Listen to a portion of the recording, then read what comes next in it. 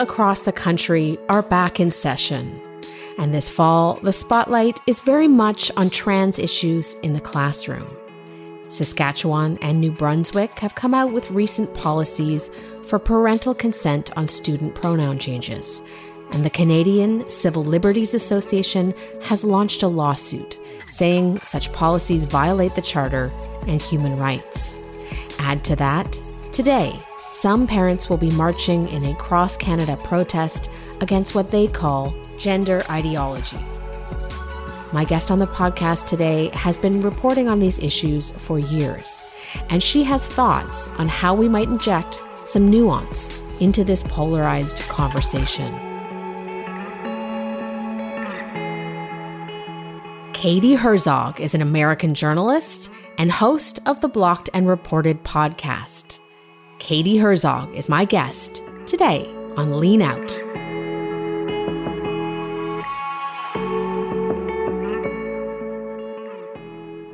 Katie, welcome to Lean Out. Thank you so much for having me. It's really wonderful to have you on, and the timing is quite good. As I was mentioning to you, it is Gender Equality Week here in Toronto, with Prime Minister Justin Trudeau tweeting about it. And the culture war over trans issues has really come to Canada in recent months, with new school policies from Saskatchewan and New Brunswick on parental consent around student pronoun changes, legislation promised, and the Canadian Civil Liberties Association launching a lawsuit saying these policies violate our charter and human rights. In the meantime, the Leave Our Kids Alone March is this week, planned as a 1 million-person march against what they call gender ideology and overtly sexual material in school. So we've also seen protests in recent months around these same issues from parents, including both Muslim parents and Christian parents. You are one of the earlier journalists in America to tackle trans issues, with a reported piece in The Stranger in 2017 that talked about detransitioners, people who have regretted their decision to transition. This is a taboo subject then, remains one now. For people who may be new to you and your work, I know you've talked about this a lot, but can you just give us the Coles Notes version of the fallout from that piece? Yeah. So as you mentioned, this piece was in 2017. So it's sort of wild to watch what has happened 6 years later. 1 million people marching in the streets in Canada. I think this issue will be also the issue, one of the issues at least, when it comes to the next American presidential election. I'm very much looking forward to President Biden being asked what a woman is. So this article in 2017, it was really a profile of, I can't remember, maybe 6 detransitioners. And I took pains to sort of, I guess the word I would use now is virtue signal. I wouldn't have used that at the time, but to sort of show that I personally care about trans rights, and I'm in favor of trans people having the right to transition, trans adults at least. And that didn't really matter. The piece was received very poorly, despite all of the hedging that I did to make sure everyone knew that how I sort of personally felt about this issue. And the reaction was crazy. It was exactly what you would sort of expect. Besides the online stuff, this was in Seattle, so a lot of the reaction was offline. So there were stickers posted around Seattle calling me a TERF and a transphobe and a bigot. Later, there was another edition of the sticker that called me a Jordan Peterson apologist. That one was even more embarrassing. They put up pictures of my face. There were flyers around town sort of calling me out. I had lots of backlash from my own community. I'm gay, and most of my friends for the past 20 years have been, in the queer community. And they almost without fail, almost every one of them sort of exited the friendship without much explanation. Because I think it became politically difficult for them to be associated with me. And so the fallout has really impacted me personally, even 6 years later. That said, it was great for my career. Sometimes I think that I should send the people who put up the stickers calling me a transphobe a fruit basket, because they certainly called more attention to the piece. But yeah, it's been really interesting to watch how this has all unfolded over the past few years. I would not have expected 6 years ago when I wrote this for this to be the sort of culture war issue of the moment, but here we are. And interestingly, Marcy Ian, Canada's Minister of Women and Gender Equality and Youth, recently called this issue of parental consent on pronouns a life or death issue. It's very difficult to assess the arguments being made when the stakes are so high. So on the one hand, people believe that any criticism of trans activist program is a suicide risk for youth. On the other hand, we have people warning about irreversible medical interventions on minors who they say are not developmentally mature enough to give consent. I really don't know how to have a reasonable conversation about this issue when the stakes are so high. How do we turn the temperature down on this? And has anyone on either side of this debate managed to have a reasonable public conversation about these issues so far? It's really difficult to do. And I think in part because rhetoric like this, like calling this a life or death situation, a lot of activists tend to parrot these lines about, there's this sort of trope. I'd rather have a trans son than a dead daughter or something like that. And this is not actually in line with what we know with the data that we have about rates of suicide among trans youth. So there's a lot of fear mongering and hyperbole on the part of activists that I think makes things much, much worse. There's also a lot of, and that's on the pro-trans side, on the, for lack of a better term, anti-trans side, there's also a lot of fear-mongering and hyperbole, talk about grooming, things that really do border on, I think, transphobia and bigotry, this idea that gay people or trans people are out to molest your kids. That's what grooming means. And people have tried to redefine the term to mean something in line with ideological indoctrination. But using that term grooming, I think, really preys on people's fears. So I think activists on both sides are really to blame for making the situation much worse. And politicians as well. There's this sort of, in the States at least, there's this sort of this seesaw happening where a state like Oregon will pass a law saying that 15-year-olds can get access to hormones or puberty blockers without parental consent. Texas will then pass a law banning it entirely, and then California passes a law in reaction to that. So there's just extremism on both sides of this issue, and it's really, as you said, it's really hard to have a sort of moderate centrist conversation about this because the rhetoric on both sides is so heated and so hyperbolic. And as for how to improve that, I don't really know. I think that what we should be doing is looking at the data, the studies we have, unfortunately, on things like regret, suicidal ideation. A lot of the studies are really flawed. And I host a podcast with the writer Jesse Singal, and he's one of the few journalists who really looks into the studies on this. A lot of the studies are pretty terrible, and they don't find what activists think that or pretend that they actually find. And so when you actually look into the data, what we find is that we actually don't know a lot about outcomes when it comes to youth. I think that's the first step, though, is to really look at the data and try to evaluate it neutrally and proceed from there. I sort of fault liberals for this sort of, in the US, there's this idea that we follow the science. Well, it turns out we don't always follow the science. We follow the science when it aligns with our political beliefs. And I do want to come back later in the conversation to the groomer rhetoric, because I'm quite concerned about that as well. But first, related to the extremism in this conversation, you have the vast majority of journalists, as far as I can tell, unwilling to wade into this issue. And then the handful that do sometimes tend to read as a bit fixated on this issue. What is going on with that dynamic? Well, I think, this is something that Jesse, in particular, my co-host, is often accused of being sort of fixated on this issue. And I don't think that's entirely fair in his case, because he's fixated on lots of different issues. Don't get him started on video games. Or sandwiches. Yes, or sandwich, or pizza, any cargo shorts, any array of things he gets fixated on. But this is a really fascinating issue from a journalist perspective. So you've got issues of new medicine, of consent, of changing gender roles and norms, just the idea at all that someone could change sex. It's fascinating. I think there's a reason that sex changes have fascinated people for decades, going back to the 1950s. And then, of course, during the sort of Jerry Springer era where daytime talk host would have the shocking revelation that someone's girlfriend was born a man or something like that. I think there is something inherently interesting about the idea that somebody could actually change sex. And then for journalists, there's a real wealth here of angles to look into. And I think that's part of why I find it so interesting. I think for Jesse, part of it is just that the science is really unsettled, it's unknown. And if you're a science journalist, that's just a really, to being on sort of the forefront of this new medicine that has such serious implications for people and is being practiced in some ways without good data. I think it's really just a fascinating story. Mm.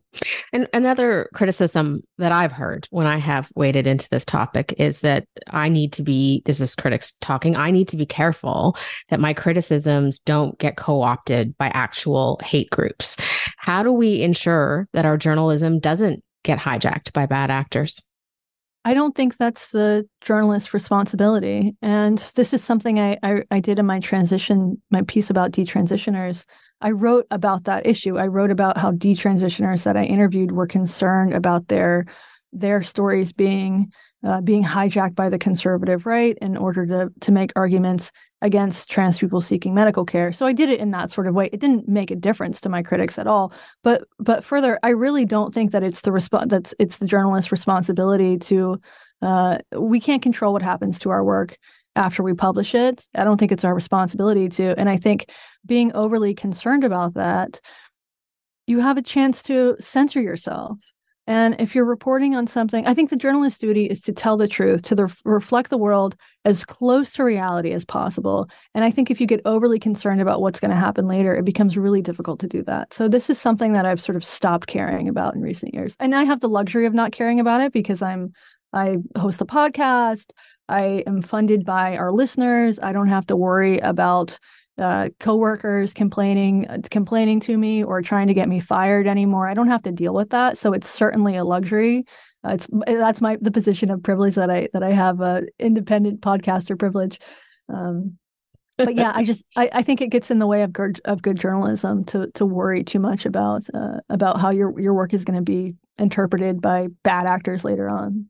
Yeah, I agree with you on that. Actually, I think it just is an untenable position to take as anyone with any kind of public life at all. But I want to talk about a few other trends in the gay rights movement as well that I've been watching and thinking a lot about. And another one is the sort of disappearance of lesbians. I know you came out when you were 20, and I've heard you talk about living through when it was stigmatized, and then it became, in our lifetime, it became normalized. It's an absolutely normal thing for same-sex people to get married. But now you're seeing this whole other movement, this growing backlash from the right that we've talked about, but also this weird hostility from the left against lesbians. Walk us through what's going on in your view with this sort of extinction of lesbians within gay rights movements. Yeah, extinction is probably a word. It is a word that I've used. It is certainly hyperbolic. There are still softball teams all over, at least the U.S.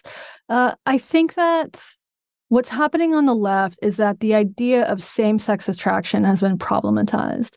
So there's this idea now that we are attracted to gender, not sex, and I think there is some truth to that. I'm a lesbian. I'm more attracted to a trans woman like Janet Mock, like a passing trans woman, than I am to a passing trans man like Buck Angel. So I do think there is some truth to that, but I don't think there's anything problematic about being homosexual, about being same-sex attracted. And I think on the left, what's happening is that this sort of activist effort to make everything inclusive means that we're all supposed to make our beds inclusive. And that means, in fact, sleeping with lesbians or queer women, I suppose, are supposed to be open to the idea of sleeping with trans women who identify as lesbians. I'm personally not open to that idea. There might be extremely rare exceptions. No, I'm just not interested in that. And I don't think there's anything wrong with me not being interested in that. In fact, a few years ago, it would have been considered deeply misogynistic for somebody to say to a lesbian, "You just haven't met the right dick." Now it's like, "You just haven't met the right girl dick." It's still deeply misogynistic. So I think that's what's happening on the left. At the same time, there's a trend. Lesbian, it's not cool to be a lesbian anymore. It's cool to be queer. And this has been happening over the last 15 years at least. It's seen as being a lesbian is seen as sort of a dowdy, old school, turfy. And I think that's sort of an organic process. Trends, rise and fall. And so there's that element, as well as the element of more and more women coming out as trans or coming out as non-binary. So I'm 40. Most of my friends or ex-friends, I guess, in the queer community are around my age, somewhere between like 35 and 50. And the number of them who have come out as non-binary, so we're not talking about kids here, and the number of them that have come out as trans men or non-binary is really, really shocking. I should keep a spreadsheet at this point. And so there's that's happening on the left. And then on the right, I think what's happening is that in response to trans activism, in response to things like, because there was this period for just a little while where, like in 2006, I'm from North Carolina. In 2006, North Carolina attempted to pass a bathroom bill. And this would have limited basically the bathrooms that trans people can use in public places. This was hugely unpopular. And there was a huge backlash against this. A bunch of businesses and sports franchises and celebrities and musicians said they weren't going to do business in North Carolina. So there was this big economic impact. And this bill was seen as a total failure, very unpopular. And so there was this moment, and this was right around the time when you had people like Laverne Cox, Transparent, Orange is the New Black, these sort of moments in pop culture, Caitlyn Jenner, these moments in pop culture when trans people were getting more visibility, and there was this brief moment of acceptance. And then I think what happened is that trans activists, they pivoted from fighting for things like equal access to accommodation, to healthcare for adults, to employment, all things that they, I think, should be and now are entitled to in the United States. I think they should have equal rights to all of us. They pivoted from that to things like trans women in sports and youth transition. And those things are, for a large part of the population, those are untenable positions. And so what we're seeing now is a backlash to this. It's a backlash to the most extreme version of trans rights activism. And the people who are going to be hurt by this are oftentimes trans people who just want to live their lives, who just want to use the bathroom, who just want to go to work and have a place to live, and are not trying to join a women's swimming team. Most trans women are not like Leah Thomas. Most people are just trying to live their lives. And so now we're seeing this backlash, and it is veering into, I think, real transphobia, real homophobia, fear-mongering, leaning into this term groomers, which really gives people the impression, it really leans into the old trope that gay people in particular, gay men in particular, are pedophiles. And I find it really gross. So I'm sort of in the middle here, where I find the activism on both sides is pretty disgusting, and has frankly made the world a worse place for the very people that they claim to be trying to support. Mm. Yeah, I'm very concerned about the groomer rhetoric as well. And hearing from, older gay rights activists that this reminds them of accusations that they heard against gay men, this predator sort of rhetoric in the 60s. Do you think we're seeing a repeat of that now? Is that what we're witnessing? I think it's absolutely a repeat of that. Yeah, it's really unfortunate.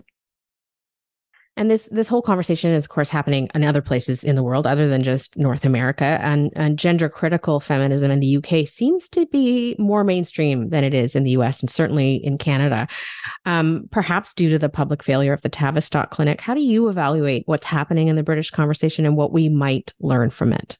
Yeah, I think the conversation is much more mainstream, although now it's becoming incredibly mainstream in the US as well. I think the criticism of the excesses of trans activism is more mainstream in the UK. And what this really comes down to is the failed passage of the Gender Recognition Act, which was proposed by the Conservative Party. And I believe 2014, I might be getting the date wrong, that would have made it much easier to for people to transition. They had this sort of onerous process in the UK. And I think you had to like go before a panel to change your birth certificate and things like that. And they were going to opt into what would essentially be self ID. So if you say you're trans, and you have the legal rights to all. I mean, let's be real. This is women's spaces. Nobody really cares about trans men and men's spaces. So a trans woman would have legal rights to not just bathrooms and changing rooms, but women's prisons, refuges for abused women, things like that. And that was deeply unpopular within the voting public there.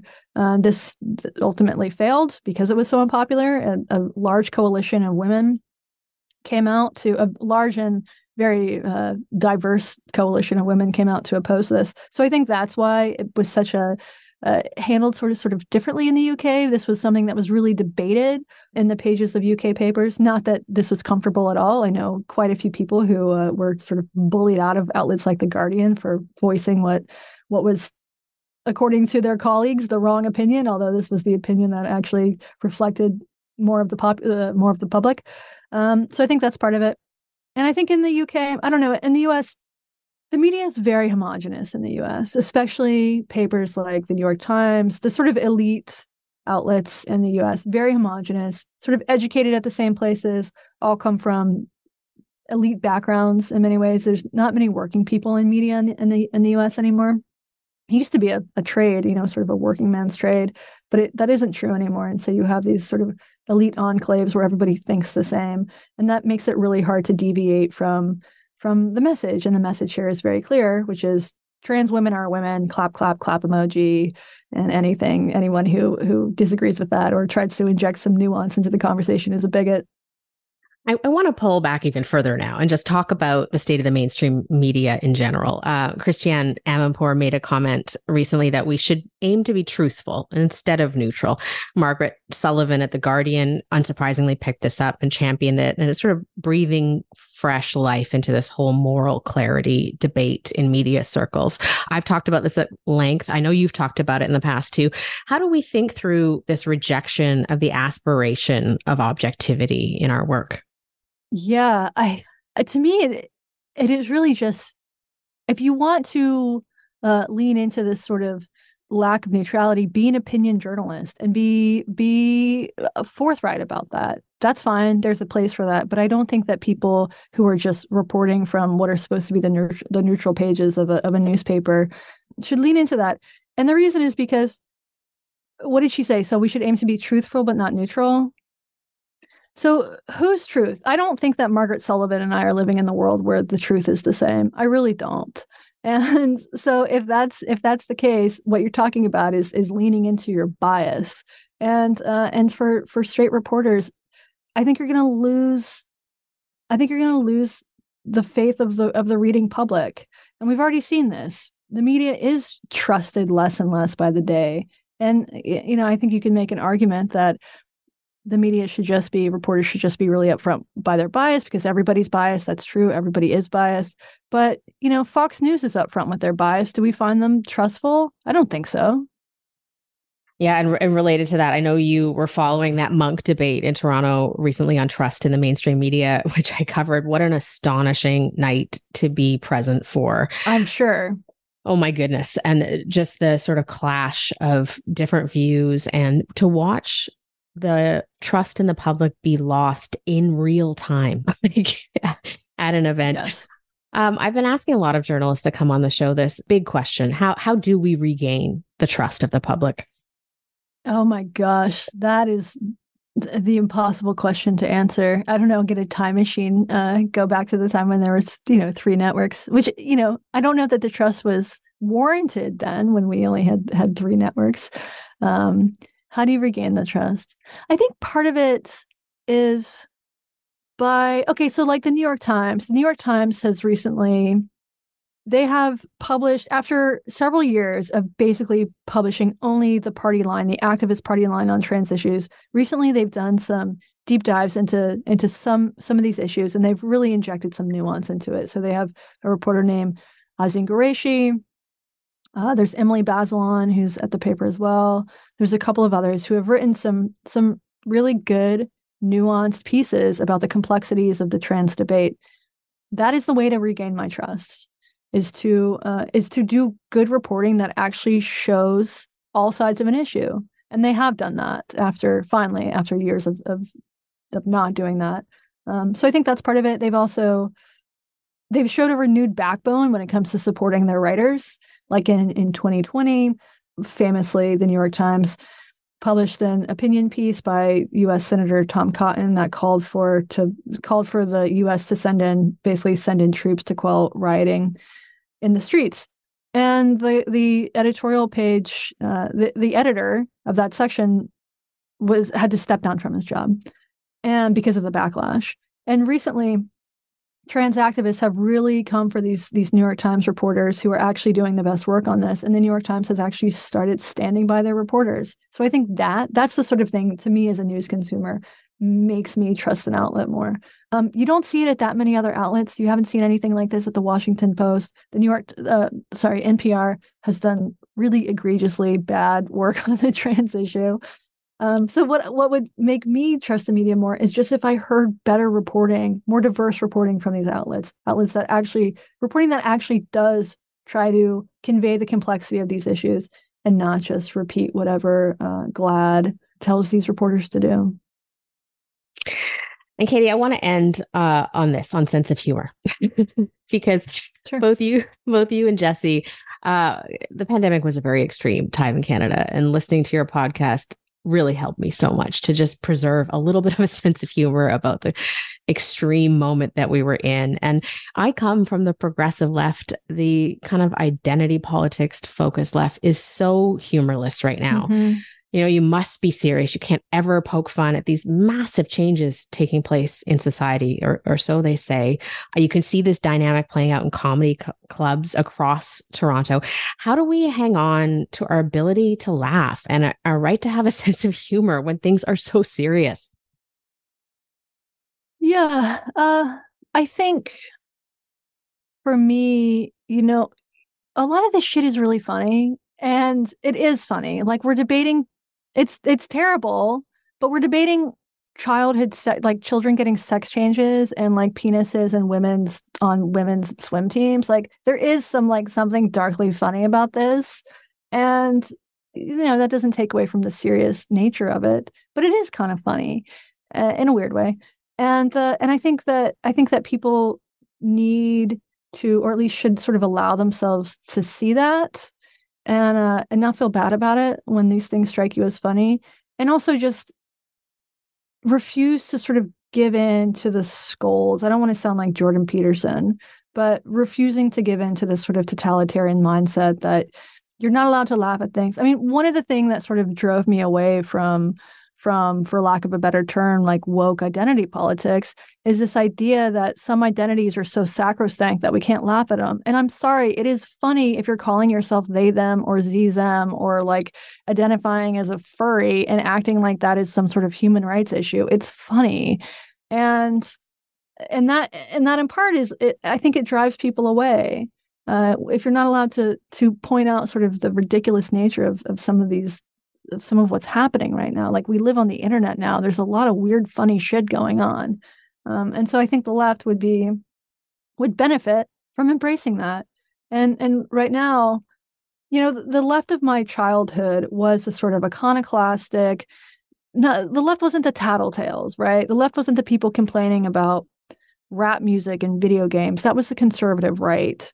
And seeing that shift over the past few years has been weirdly destabilizing. And it's also attracting, I think, a younger audience. So you have these young, like, Gen Z Zoomers who are really leaning into this like red pill, edgy humor stuff because they see the ridiculousness of it. And that's bringing them away from leftist politics. And as somebody who is actually politically more aligned with the left than the right, I think that's really unfortunate. And so you don't want to drive people away. And a really good way to drive people away from your movement is to be just humorless and scolding. And if you want to be inclusive, actually embrace humor a little bit. So. And just lastly, coming back to the sort of theme of cancellation, those of us that have been subject to internet pylons, I try to convey this to people. It's like, to me, it's far worse than you can possibly imagine, and also not so bad in the end. Yeah.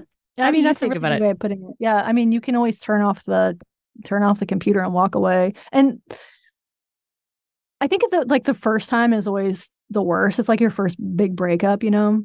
It does feel like the world is ending. And then you get used to it. And then you figure out how to mute and move on, which is what I do. And there are ways to protect yourself, you know, like never name search. I would never do anything like that. I'm not a glutton for punishment. So there are ways to sort of insulate yourself. There's some downsides to that because you're also insulating yourself from what could be good faith, legitimate criticism. But yeah, that's a really good way of putting it. It is terrible. It also like it lessens the pain every time. Well, I really appreciate you coming on today to talk about these issues in a nuanced way in a very kind of explosive week in Canadian politics. So, Katie, thank you so much for coming on. Yeah, good luck to Canada.